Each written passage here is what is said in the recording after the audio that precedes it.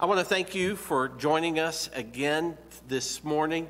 If you are like me, I am just biting at the bit for us to be together soon. I am rejoicing that it appears that the state has begun to some degree to do a reopening. But as you know, our governor is still asking that groups of 10 or more not convene together. And because of that, it still makes it necessary that for us not to be together.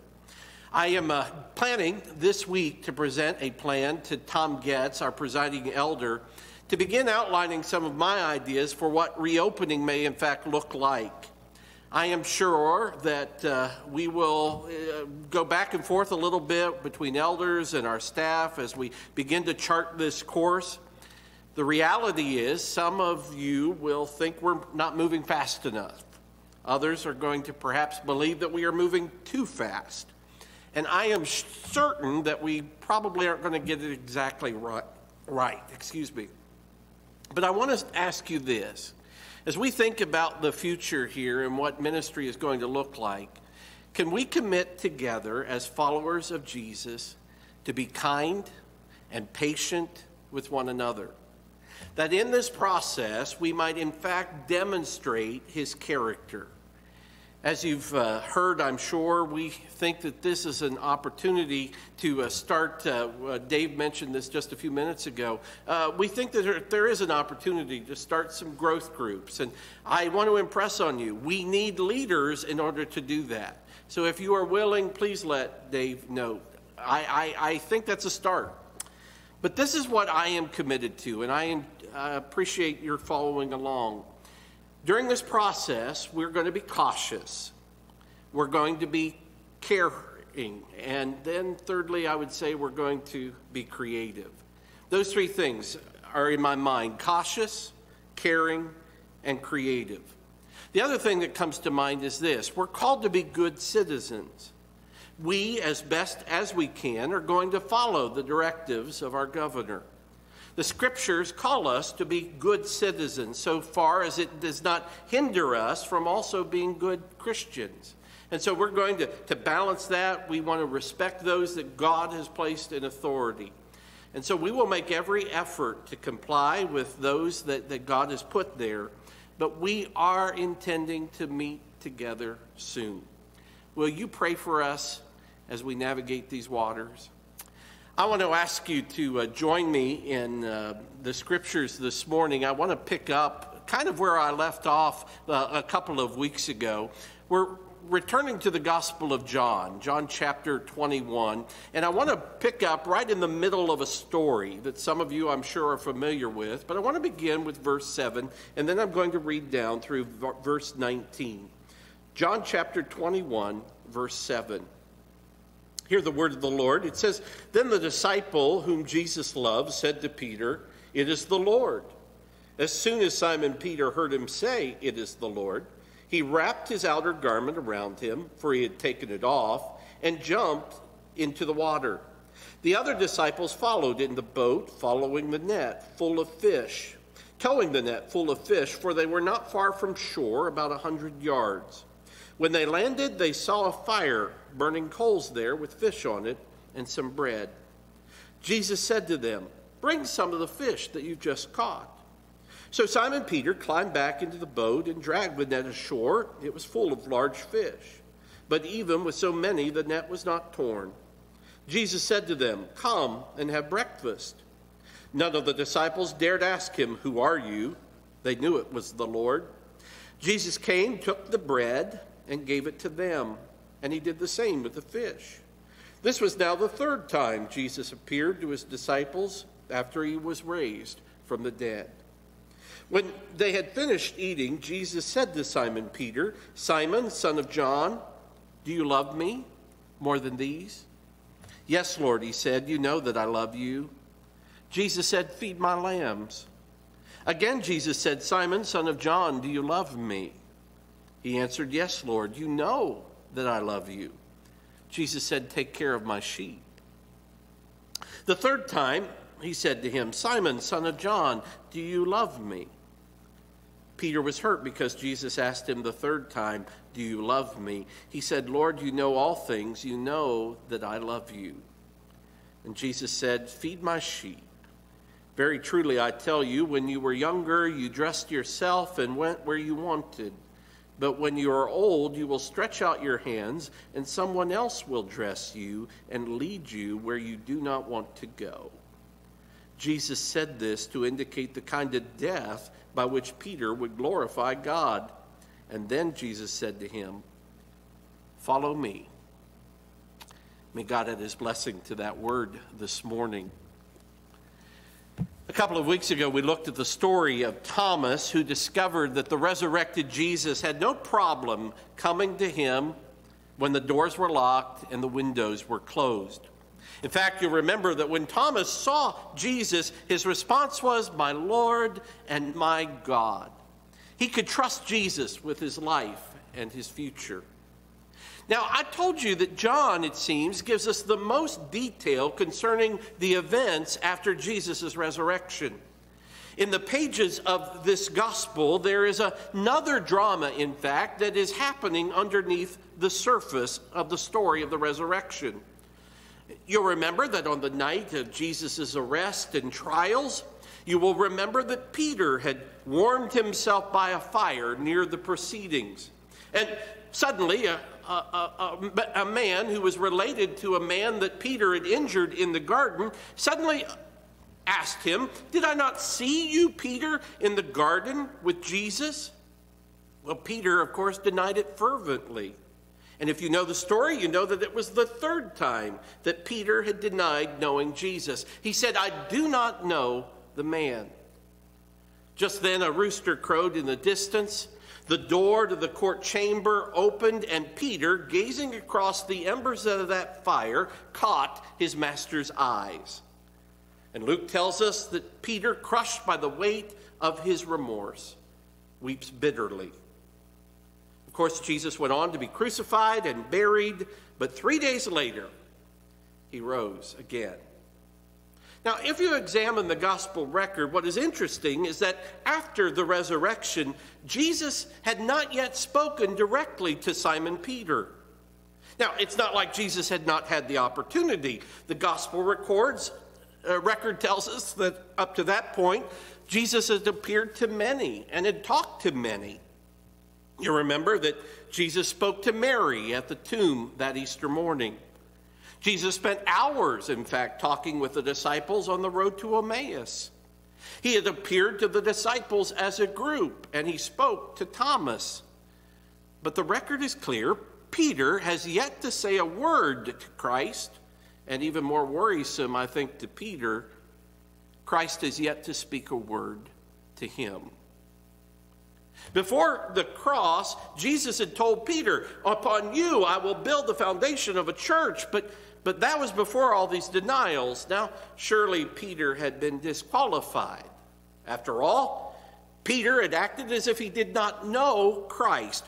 Was Christ now acting as if he didn't know Peter? Let me ask you, have you ever had a falling out with someone, and yet inevitably you're going to see that person in a social setting? You know, unfortunately in ministry, that's happened to me more than once, and I hate it. I'd much rather be reconciled to that person, but sometimes that just doesn't work out. Sometimes it's not possible. But there you are with others and this other person, and in that occasion, you're almost forced to act like everything is fine. But you end up completely ignoring the other person, and of course they ignore you.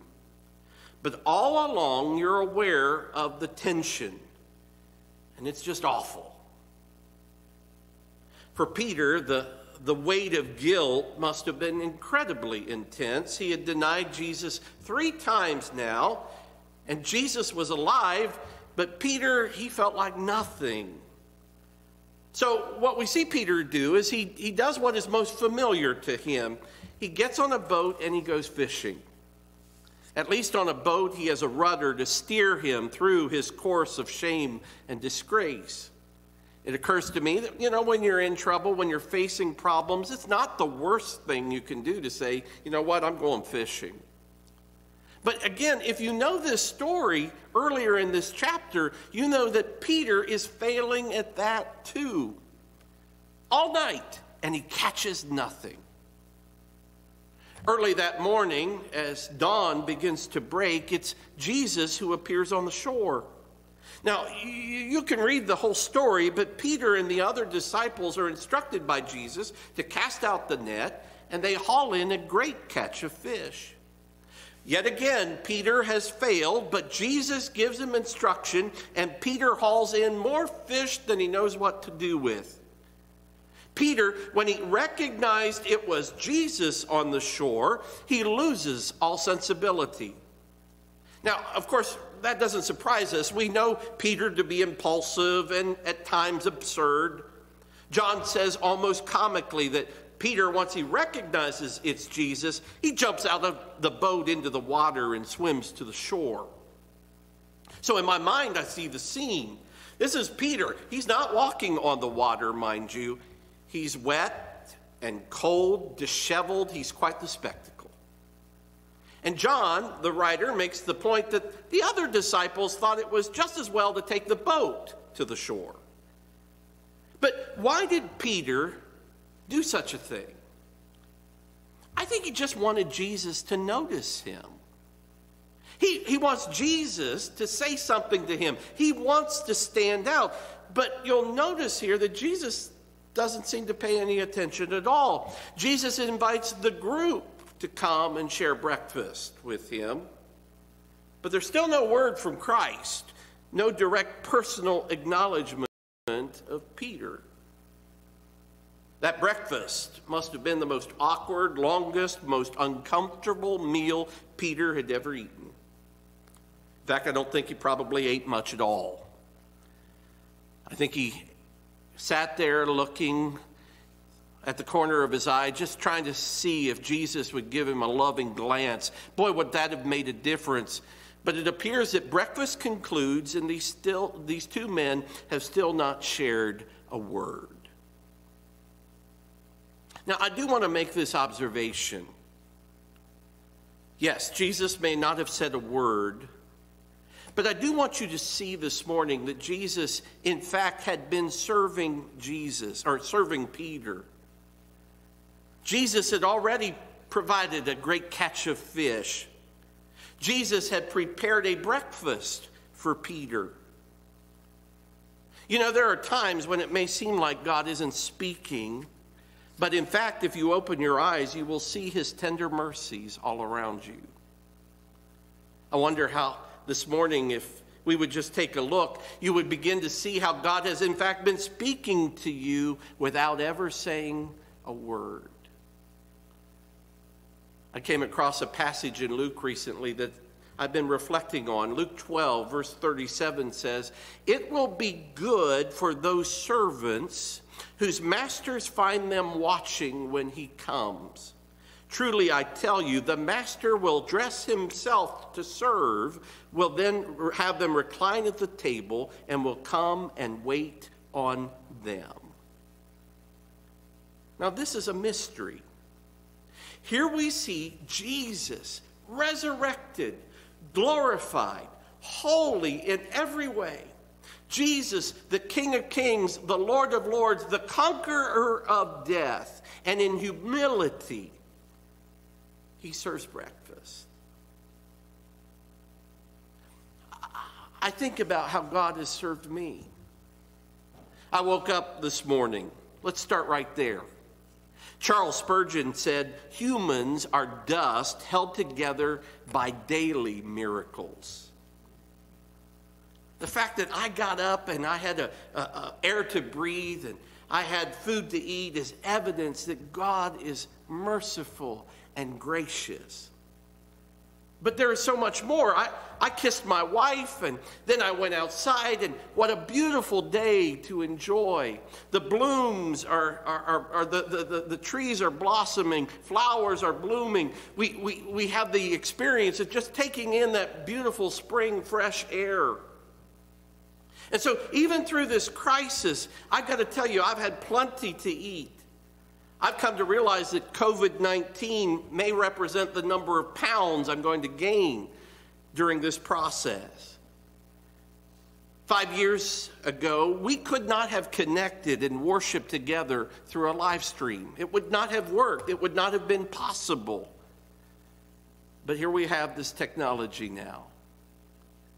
My family is safe. My kids are all home, and man, do I enjoy them.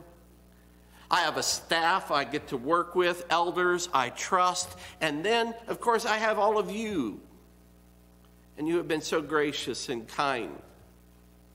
God, even when it seems you are silent, you are shouting out your glory and grace and tender mercies. So in fact, Peter has experienced the mercy of Jesus, but he doesn't know it. He doesn't know how far that mercy goes.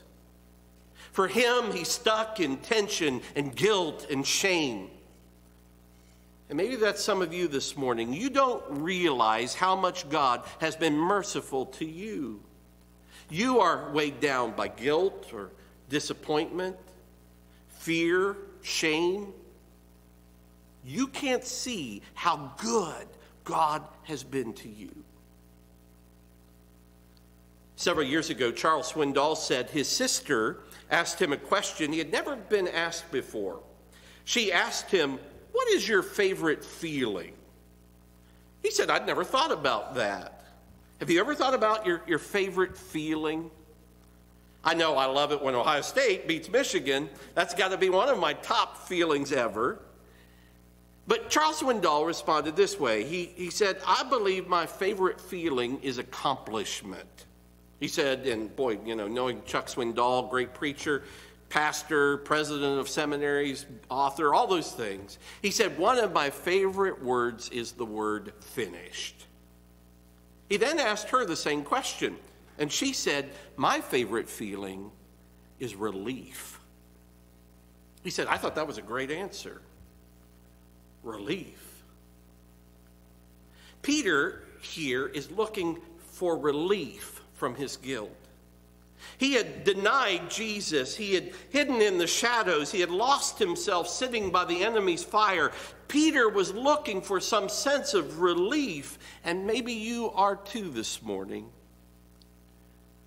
The Bible says that during breakfast, Jesus broke bread and shared some fish. And it was after breakfast, after they had eaten, that Jesus finally addresses Peter. I wonder why Jesus waited.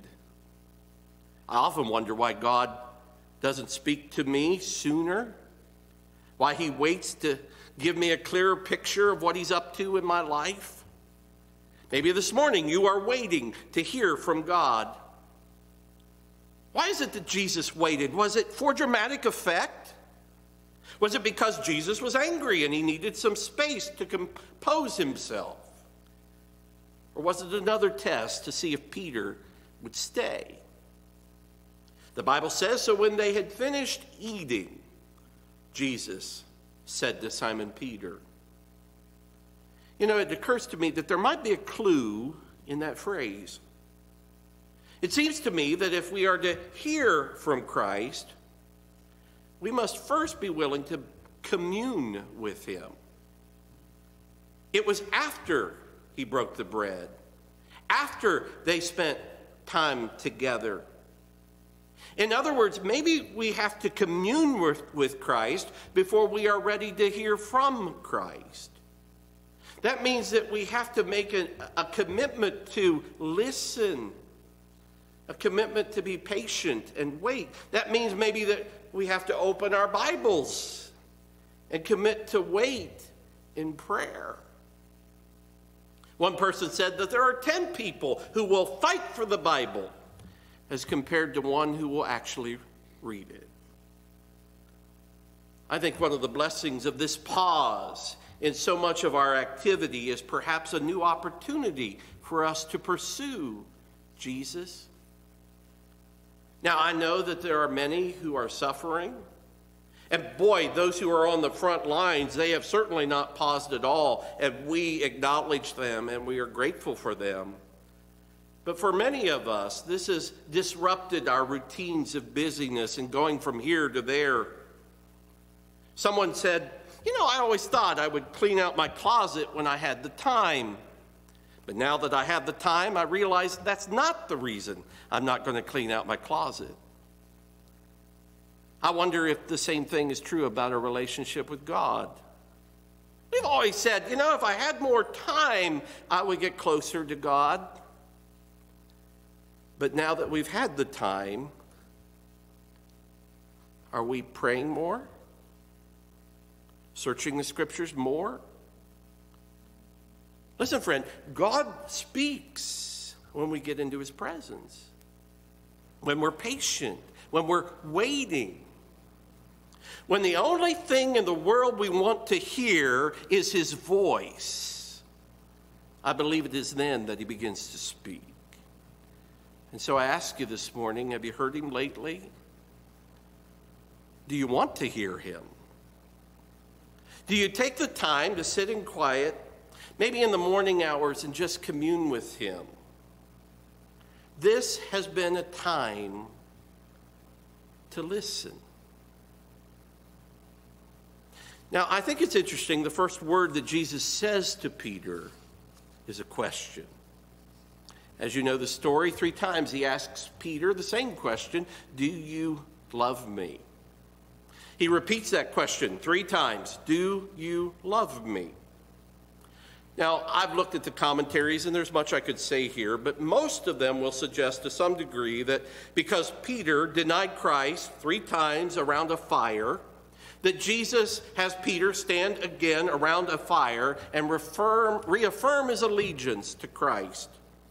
There's almost a formality of reinstalling Peter as a disciple. In other words, well, Peter, you denied me 3 times, so I need you to stand here and tell me that you loved me 3 times, and the memory of that will be wiped away.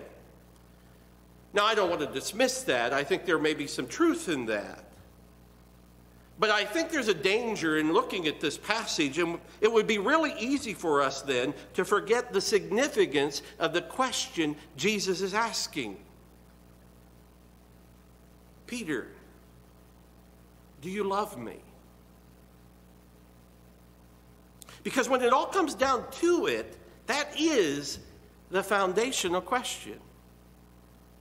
All authentic Christianity begins and ends right there.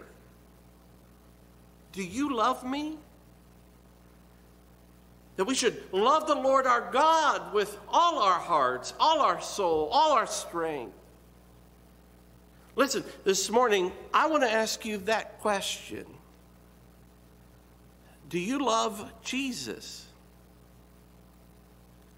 Sometimes we make Christianity about other things. We ask other questions. Do you go to church? Do you give your money? Do you join a small group? Do you vote for the right political party? Do you agree with the pastor? Do you dress the right way?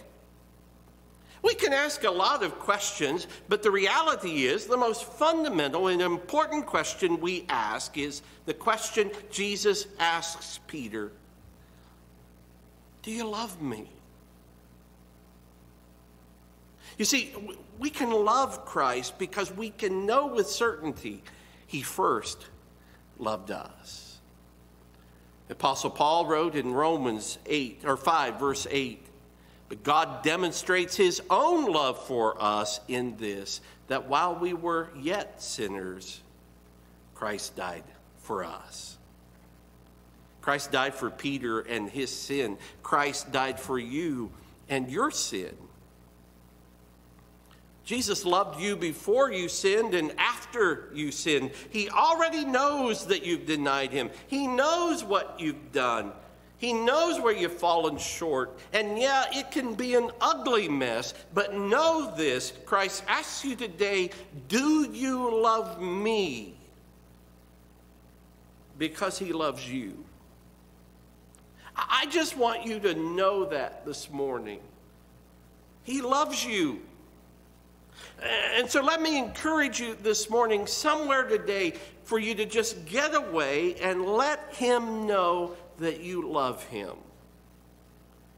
Sometimes we talk about making a decision for Christ, and I believe in that, but this morning I am asking you to simply get away and delight in Christ. This morning, let him know, I love you.